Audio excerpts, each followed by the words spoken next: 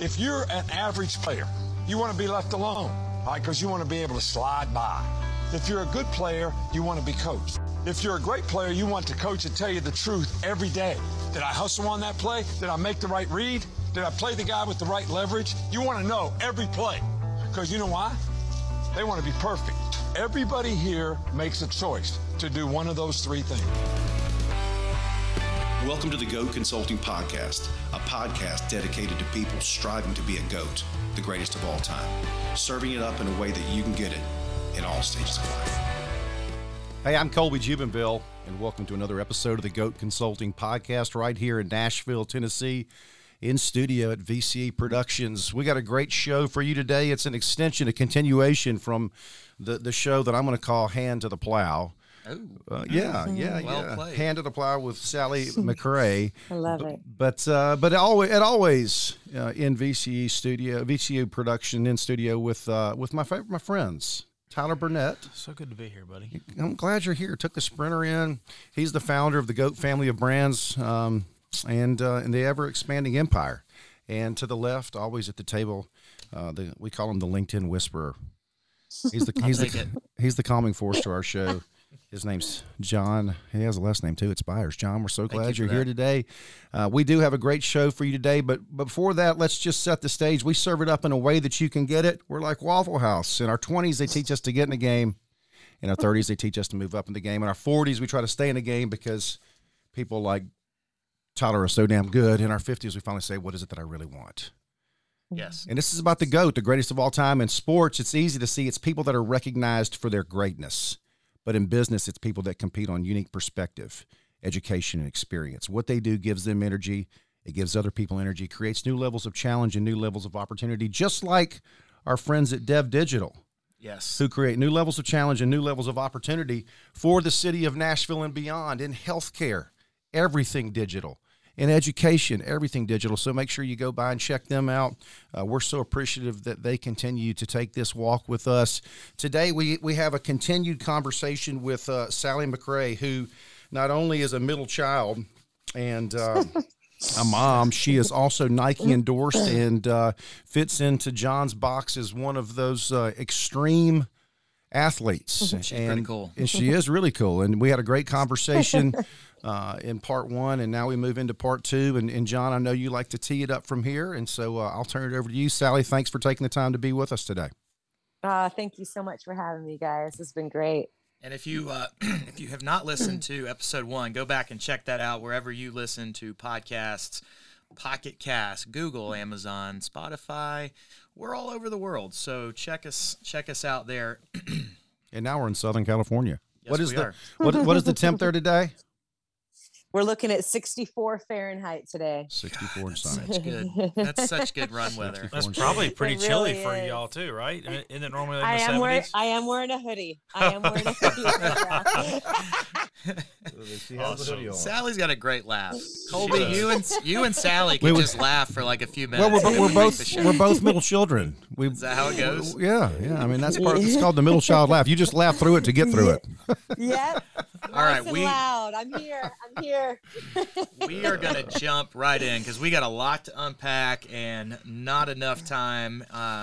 Sally, the article, one of the coolest articles I think that has showcased your goatness, as we like to call it, which, by the way, we've not officially welcomed Sally into the GOAT bosom. So you are welcome to the GOAT family. Never settle. Never settle. She is now part of the family. So we're so glad that you're here. One of the coolest articles that came out for you was through Strava, and have followed you on there for some time. I'm sure you follow me as well, so thank you for that. Sally, I don't even follow our own podcast. Jeez. That was the loudest she's laughed so far. Some really cool it's like a 90-second read, but probably the most powerful, packed, word for word article maybe I've ever read. Maybe that's the GOAT. Like that article. Yeah. The journalist on that is pretty stellar. I had a great time working with her, and she did do a great job. There's a lot of articles out there. I'm not stoked on, but that one I am. Well, very cool. And it's like a 90-second read. And again, super powerful, every word. But it focuses on one piece of this really cool years of your journey, which is Badwater 135, the toughest foot race on the planet, as they say. Covers 135 miles from Death Valley to Mount Whitney, California. Temps get up to 130 degrees. Yes, that would be Fahrenheit, folks. Wow. And I'm sure you would describe it in ways we could not even comprehend. But maybe you touch on that for a minute, because that makes you well, it doesn't make you. It is such a part of your goatness. Maybe puts you in a category that's all your own. Yes. Tell us about that. Yeah, about Badwater, the Yes. actual race. Yes. Yeah, so Badwater has been around for quite some time. It was actually an original attempt in the very late 70s, early 80s, to run from the lowest point in the United States, Badwater Basin, which is about 280 feet below sea level, and run to the highest point in the lower 48 states, Mount Whitney. And so the original course, the route was 146 miles. Now, you need permits now you need a permit to climb to the top of Mount Whitney. So when the Badwater race was created back in the early 80s, it now stops at the portal of Mount Whitney, which is about 9,000 feet, a little over 3,000 meters up.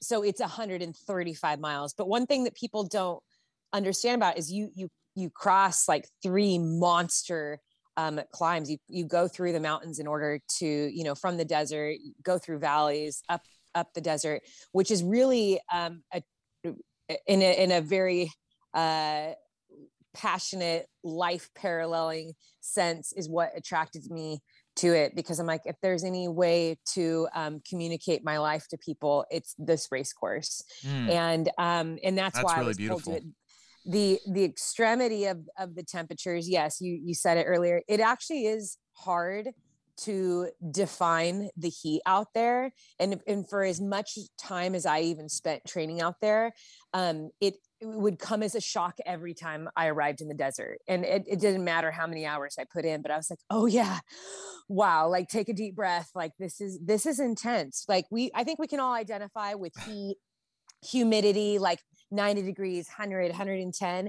But man, once you get past that 120 mark, it is just next level. It is like nothing that I can't really explain it. And even when my husband and I, there's a couple times my husband would accompany me out there, because some parts were kind of dangerous, some of the training we were doing, but so he would have to drive alongside me. But when he and I were out there, I mean, sometimes I'd have to come back to the truck, like after, every 10 minutes for some of the training that we were doing. But he was taking pictures and video, and we go back and watch it. I'm like, this just looks like I'm running on the street in a hot day. But it's like, I can't show you in a picture what the heat, feels like. I feel like it's easier with like freezing temperatures, someone on the side of the mountain in ice, you're like, oh my gosh, I'm cold looking at that.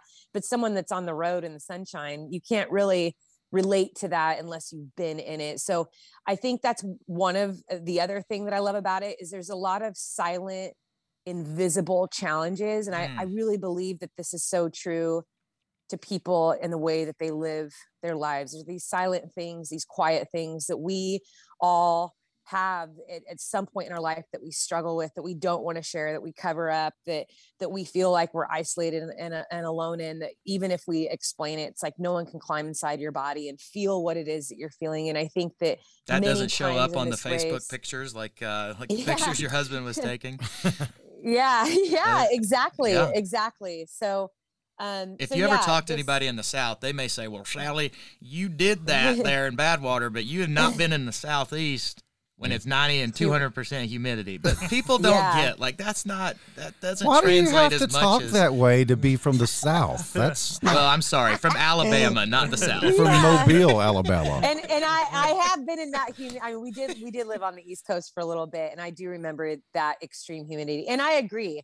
Humidity and dry heat are completely different. John wouldn't know. It is different because if you get down to the science of it, so I don't want to bore people here and dive into science as far as like evaporative cooling and all of that. Well, John started it. But it so is, go ahead. it is powerful. I mean, it's powerful to, to be able to have a cooling system that works. Whereas in humidity, it's a little bit tougher, but I don't know if any type of humidity can, once you get past 120 degrees, right. Is it really even a matter of dry heat, humidity? Like no. It's just misery. You talk everyone about, is melting. Yeah.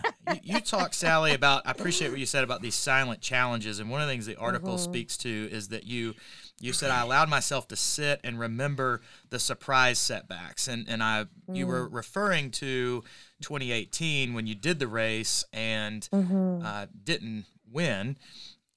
But tell us a little bit more about those surprise setbacks, and can you prepare for those between 2018 and the next time that you did the race in 2020? Yeah. So from an athlete standpoint, my emphasis on that, these surprise setbacks, it really just, I think I kind of took on one hand, like a coach's point of view, because, I'm a coach too, and then an athlete's point of view. And one of the most common conversations I have with athletes after they finish a race, especially when it doesn't go their way, is they talk about those surprise setbacks and they get really down on themselves. They say, well, it just wasn't my day. And we hear that so often. It just wasn't my day. And I think that there's a lot of, is that a real thing? Yeah, right. Absolutely. When is it your day? Yeah. Right. And so we almost use that as a way to cushion and help ourselves understand what went wrong. Well, it just wasn't my day, so that's why this happened. Well, what if it was never your day? What if you were supposed to completely embrace all the junk and the challenges that were there? That is the day you're supposed to have, because that is where greatness is found. It's when you look right into those challenges, when you decide to walk right into the fire, that you're going to be refined. But most of the time we don't want to do that, because we don't live in a society that says, hey, go be uncomfortable. We live in a society that says, go be comfortable at all costs and strip away anything that makes you feel uncomfortable, or anyone that is hard to love. And that's how you should proceed. But I've learned in my life over and over again that the way that we do life and the way that we encounter the challenges of life, they do play out in sports and vice versa. So you learn a lot about yourself in sport, but if you don't take that into your everyday life, then you're doing yourself a great disservice. And so in 2018, I was so angry in the middle of that race. I was so upset. And when I finished that race and I looked back, I then became a little ashamed at my responses and my reactions. And I decided not to race. I decided not to try again in 2019 and kind of take a break from the race. But what happened in 2018 was I trained the hardest I believe that I had ever trained for a race in my life. And I was very fit, and I was very in tune with every part of my body and what I was eating and my sleep cycle. I was very well rested. I was checking all of my heart rate zones all the time. And so I got to that start line with so much pride, looking around saying, there's no way anyone trained harder than me. There is no way that I'm going to be beat, because I am fast. I'm strong. I train so hard, and there's not people that are grittier than me. I mean, these are all the things I'm telling myself. So all the recipes. You earned that disappointment. You earned the disappointment of that race. I did. Right. I earned the great humbling that was about to come. So pride comes before the fall. If we don't know this yet, then I think it's good that we learn this at some point in our life. But I think also I've been running professionally for 5 years at this point. So, that also, as a professional athlete, you get comfortable with, dude, I know all the things. Like, I'm not an amateur. Right. I know what I'm doing. Right. I'm not a rookie. And so I was very confident that this was going to be the year that I was going to do something great. And so 30 miles in, I realized I had made some mistakes in my nutrition, and I had made a lot of mistakes. And so my adductors, the muscles on your inner thighs, started seizing, and your adductors don't ever really turn off. And there's not really anything you can do in your running gait that's going to help you to continue moving. If it was an IT band or even an Achilles, I probably would have been able to change my running gait a little bit and just grit through it. But, at times I felt like my legs were involuntarily collapsing. And I became really upset. Just, I'm not moving the way I want to. There's nothing that I can do. And so I started just to slow down more and more and more. So by the time I got to mile 50, I remember looking over at my crew who has sacrificed 3 days in the desert away from their families, using their vacation time, to be out there and suffer alongside me in this heat. And I felt a little bad. I was like, wow, I got this really bad attitude. I need to understand this is a team effort. They're out here rooting for me, serving me, helping me get to this finish line. And I'm not having it. And a lot of the struggle that I've always had as an athlete will be inside. I mean, I don't think that my crew even knew how upset I was. It's just an inner thing that I was working through.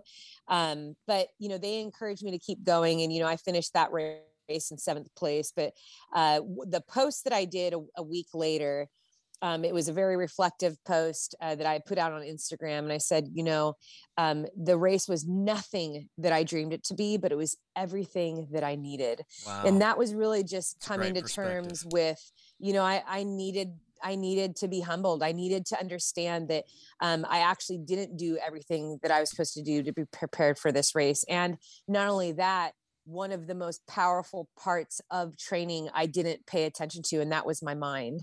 We as athletes, we get so focused on our physical that we ignore the mental, because we just think, well, I am tough. I can be hard. I can grit through this. It's not a big deal when the time comes, like I'm going to push through. And sometimes being tough is just not enough. Well, like the article exactly. That's right. And that actually leads to the question that I have. And you spend a lot of time talking about the physical preparation, but the mental, as you said, is just as important. And here's a quote from that article that you said that connects with this idea. Ultimately, I became focused on my reactions rather than my expectations.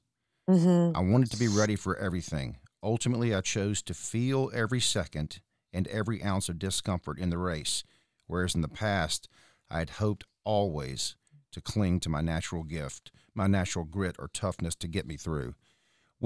Describe for our audience that moment where you made that shift in mindset, where you said to yourself, I became focused on my reactions rather than my expectations, because that's counterintuitive to what we're typically taught.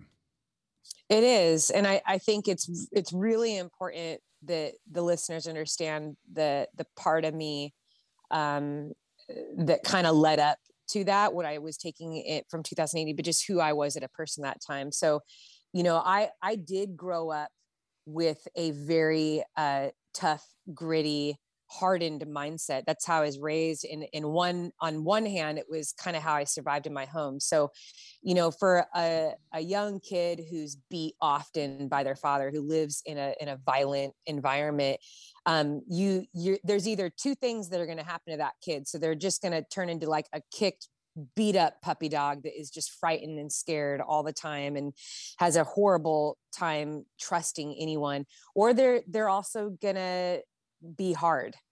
And I definitely chose the one side. I chose to be very hard. By the time I was in middle school, kids knew me as a tough kid. And I loved playing with the boys. I loved playing tackle football. I was the fastest one in school. Like, kids would come to my door and say, dude, there's a new kid that moved in. You got to go race him. Like, I just was this very tough girl physically when it came to sports, but I also had a sweetness that was on the other side of it that came from my mom, because I wanted to appear to be pleasing to all people. So I knew how to be tough and how to endure pretty intense physical pain. And by the time I got to high school, I had a lot of pride in that. I loved that I never had the excuse that something was too hard. And there was no physical activity, any type of exercise that I wouldn't do. And I loved that I got attention for that. I loved that I was known for being strong, for being able to endure, to be able to go the furthest. And so that served me really well as I became an athlete in my adult years.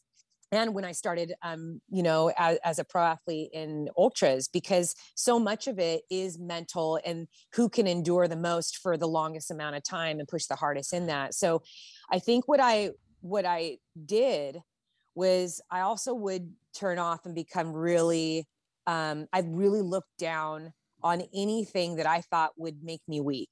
So I didn't like to let people know when I was feeling comfortable that something was hurting me, or that I did something wrong, or that I was vomiting, or any of that, because I saw it as opposed to what? Mm-hmm. Embracing, like, I think that speaks to that quote. Yeah. Maybe that's where you're going. Yeah. But So that's what I'm going. So from 2018 to 2021, my goal every year has been, where can I improve? What can I change? And so what that great humiliation that took place in 2018 for me on a very personal level was, this isn't working. It isn't go up to the start line and pretend that I'm just this hardened, toughened athlete that it can do anything. What would happen if I allowed myself to feel every single part of the race, but I prepared for it in advance? So in 2021, that's exactly what I did. I spent like almost 8 weeks out in the desert. I spent half the time at home. At this time, we were living in Bend, Oregon. I'd spend half the week at home and then the other half a week in the desert. And my training was very specific to what I knew I was going to be enduring. So that was heat training, or just, I would do repeats up and down Mount Whitney, wearing tons of layers. And then I would go eat a whole bunch of food. And then I'd drive back in the desert and go run 20 miles in the heat, completely trashed. And all the while telling myself, okay, so when I feel this, what am I going to do? When I feel this, like, if my stomach is hurting, how am I going to respond? Can I still move when my stomach's hurting? Like, so I would break down every single part. Okay, my legs are really tired. Like, my feet hurt, like my lower back hurts. Like, and then I would take all of those scenarios and I would train for them, and I would try to be better than them. And then on the other side of it, I spent a lot of time studying. I wanted to be a student of what it was that I was doing, because of the extremity of this sport. There actually isn't a lot of research out there. Even when it came to heat training, it was like, yeah, you're going to find stuff of people operating in the heat for 90 minutes, but not people 20 plus hours in total exposed 120-degree heat. So it became very personal to me. So I would watch YouTube, videos of professors talking about heat and performance and eating. And I'd listen to podcasts, and I would just sit and read at night for hours before I went to bed. So that when I came to the start line, when we arrived on race day, I remember the night before hugging my husband, and I broke down crying, because I said, I understand now for the first time in my life that I can prepare with my whole heart.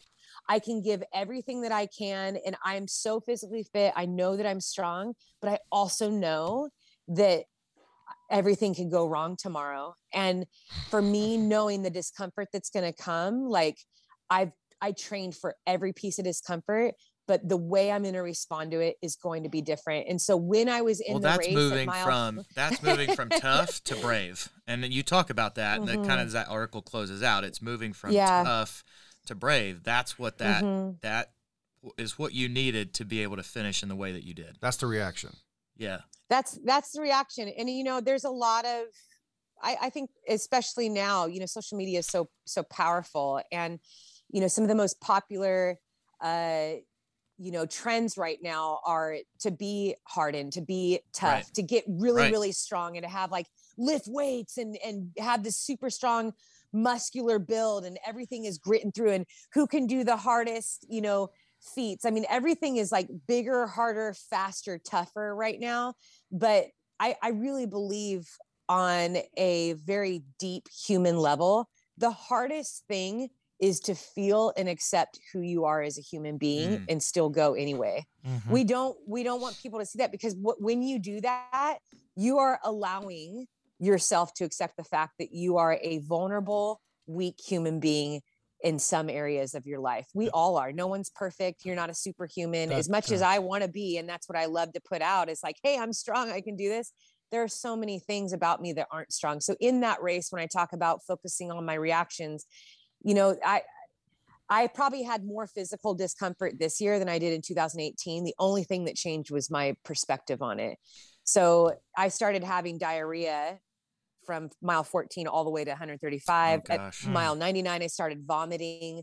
And then I had strained my soleus. So I literally crawled up that final climb. So, but I look back on that, and I basically kept telling myself, I trained for this. I know how to be in this. It's just a feeling that's going to end when I get to the finish line. But I train for this, and I can be strong in my weakness. I can be brave in my weakness, and I'm going to let myself feel all of it instead of trying to be bitter and hard and push it away and give that extra energy to something that I can't change. That's very cool. I don't know what a strained soleus is, but it sounds very painful. Yeah, you'll have it's to look like in the calf area, like your calf area. Okay. You have to do your homework on that. So we have this segment, Sally, where it's off of Jerry Maguire, and there's this moment at the beginning of the movie where he writes a mission statement. It's not a memo, and he names it "The Things We Think and Do Not Say," and it really shapes the entire movie of Jerry Maguire. For our audience that hasn't seen it, please go back and watch it. It is fantastic. Sally, you said you saw it, so you'll maybe connect with this, but we like to bring up topics that maybe we don't talk about, like having diarrhea at mile 50 or strained soleus, or a strained soleus, right? Yeah. But so we'll have multiple moments here, but I thought along the way through what you shared about your family and your life, and one of the thoughts that I had, has it connected with you yet that your oldest daughter is almost or at the same age that you were when you had one of the most defining moments of your life, when you were 17 and your mom passed and lots of family challenges going on? Has that connected with you just yet? Yeah, it has. In fact, I even had a conversation with my daughter because a picture has popped up on my memory. It was when I was 15 and my mom was 41. And it's one of my last like healthy pictures of her. But yeah, I've thought about that, and I look at her. There's been a couple times, off to the side where it's overwhelmed me a little bit, where I realize, like, wow, her life is so different. And it's on one hand, like I'm really grateful for that. Like I would never wish the path that I was on for anybody. And I think that, Mackenzie she's so loved. She has a father that loves her deeply, and she knows that. And she has a mom that loves her. And she's a strong, happy girl. And, so for me, I give I'm in constant gratefulness for that. I'm very grateful but also realizing too, this year I will be turning the age that my mom was when she died. And I think that is going to be a really powerful day for me, just knowing like, wow, I'm climbing mountains and she was on her deathbed. And, the years passed by quickly, but, I'm grateful to be where I am today and to not be sick, and grateful that Mackenzie is loved and strong and she knows who she is. Tyler, I know that having a relationship with your child and the relationship your dad had with you and the training level that you trained at certainly resonates with you. I know you had a question for one of the biggest things I was going to ask you, Sally, and I think our listeners deal with this as much as anything, and you've kind of hit on it. When it's your day and when you're feeling good and you're in a good mood and the weather's good and your schedule's good, it's easy to go train hard or listen to a podcast and focus on your business or whatever. But I think the struggle for most people is, how do you perform or how do you train when it's not your day? And when you don't feel like your alarm goes off at 5 a.m. And John, I know you go run in the morning sometimes, and your neighbor waves at you, and you don't feel like you don't feel like getting up and running. How do you get through that adversity to where you still get up and go train? Yeah, this is a very powerful question, and it really comes down to your mind. Everything is mindset. Our minds are so powerful. What your mind believes, your body achieves. And I think that when we learn how to identify that our brain is actually getting in the way, powerful things can happen. Like we can kind of make leaps and bounds and overcome some obstacles. So what you're speaking to, I that resonates with me so much. So you just mentally say, I understand, I don't want to get up right now. And I understand this bed is comfortable, but you know what? Today we're getting up. It's going to happen. You do. And I think that, the conversations I have with people is like, well, I'm just not made that way. I'm just not that motivated. Well, you're just a lot tougher. No, it's not. Yeah. Like that. You don't think I want to stay in my bed at 4 a.m. Like I want to stay in my bed at 4 a.m. That doesn't get any easier. But here's the deal. One of the best things that, when it comes, let's just use the example of getting up to train in the morning. I say your goals for the day start before you go to bed that night before. So I always I lay out everything on the ground right next to my bed. My clothes are there. I have a to-do list. I know exactly what I'm doing in the morning that next day. I know how that next day is going to play out, so that when I'm falling asleep that night, that is what I'm falling asleep to, is like, what do I want to achieve the next day? When I wake up in the morning, we call that a habit. Get out of bed. We call that a habit. You develop that habit. But here's something that we can all do. As soon as you need to see this as opposition. As soon as you have opposition in your mind, you have to turn your brain completely off. So I do this. I just tell my mind to shut up, and I go into robot mode so that my feelings do not have a say in my goals. Because if we only trained on feelings, if we only did things on the way that we felt, we would only get up 3 days a week. We would only work 80% of the time. And truth is more powerful than feelings. So the truth is this: did you get up or you didn't? There's no feelings in that answer. Right. Yes or no. You should be able to answer yes or no every single day. If you start off with saying, well, I didn't feel this, well, then your feelings ruled your goals for that day. And so I can't tell you how many times I've started a run where I felt tired. I felt achy. I felt like I'd rather be in bed. I felt like I was in a bad mood. But when I let the truth rule, is, did I get this done? That's all I care about. I want to get this done. I don't care about my feelings. By the time I finish that run, I actually feel a lot better. Absolutely. And I'm motivated to keep going. So you have to turn your brain off. Let's do this then. Let's, the only way I would be able to run any of the courses that she's talking about is if I was listening to music. And I know that's, I love it. That's certainly a way that you train and get it's a through. Great segue. Get through the moments where you have to. So you got a question that you always ask one of our guests. All right, Sally, as we start to land the plane here, we'd like for you to pull out your phone. And one of the most, or get to the finish line. Yeah, there you go. Thank you. Get to the top of the Mount Whitney. We maybe Mount the Sally. most vulnerable moment of the episode, but we'd like for you to pull out. I don't know if you peeked at your 2021 Wrapped Spotify top 5. If you did, maybe that's top of mind. Otherwise, I don't even know what that is. If you pull out your Spotify, we want to hear, what are your top 5 songs? Yes. Top 5 songs, whether it's what you train to, what you listen when you're not training. Fill in the blank. Sally McRae's top 5. Yep. Yeah. You can't live without 5. Oh my gosh. So NF is like my jam. Hey, I did his house. He's got some goat turf. He's got some goat turf. Yep. NF. Oh my gosh, he's serious? I'm serious. Yeah. The name of the I've been with him a couple times. NF. Yeah, he's like a Christian hip hop artist. Old. He lives in Nashville. So out of it. Okay, well, good. Yeah, kind of like an Eminem. You know? Really? Yes. Yeah. He's like, That's why they call you the GOAT, brother. Right, I think he flows way better. But I love his life story. Wow. I identify with him a lot, and his songs are pretty powerful. So I actually made a playlist of my top songs. Okay. It's Sally McRae's Strength Training Jams. But my first is that on? We'll have to look that up. Yeah, sure, that was We'll put it on the show notes. We'll put it on the show notes. But his top songs are in there. What if one is Motivated, No Excuses, and Change. And those songs are just really powerful for me. You listen to the lyrics. I listened to those a lot when I was training for Badwater. So I really love NF. And then I'm kind of a music junkie. I grew up, my dad and brother are professional musicians. They can play like 9 instruments by ear, and spent much of their life playing. But we grew up with very loud music in our home, every genre. So NF is a big one. I really love U2. I'm pretty old school. I started listening to them when I was a little girl. Thank you. So, yeah, have you heard of them, Colby? Yes. Listen. Oh my gosh, the lyrics! You can't beat their lyrics. No, you can't. The depth of their lyrics and just the musicality. I mean, everything about them. I'm a huge fan. I can tell you right where I was when I heard Sunday, Bloody Sunday. Just life changing. So good. Yes. So good. Thank you for that. Yes. I could talk about YouTube. We could do a whole entire podcast on YouTube. They won't let me. Yeah. We'll have to do part 2. Part 2 with Sally.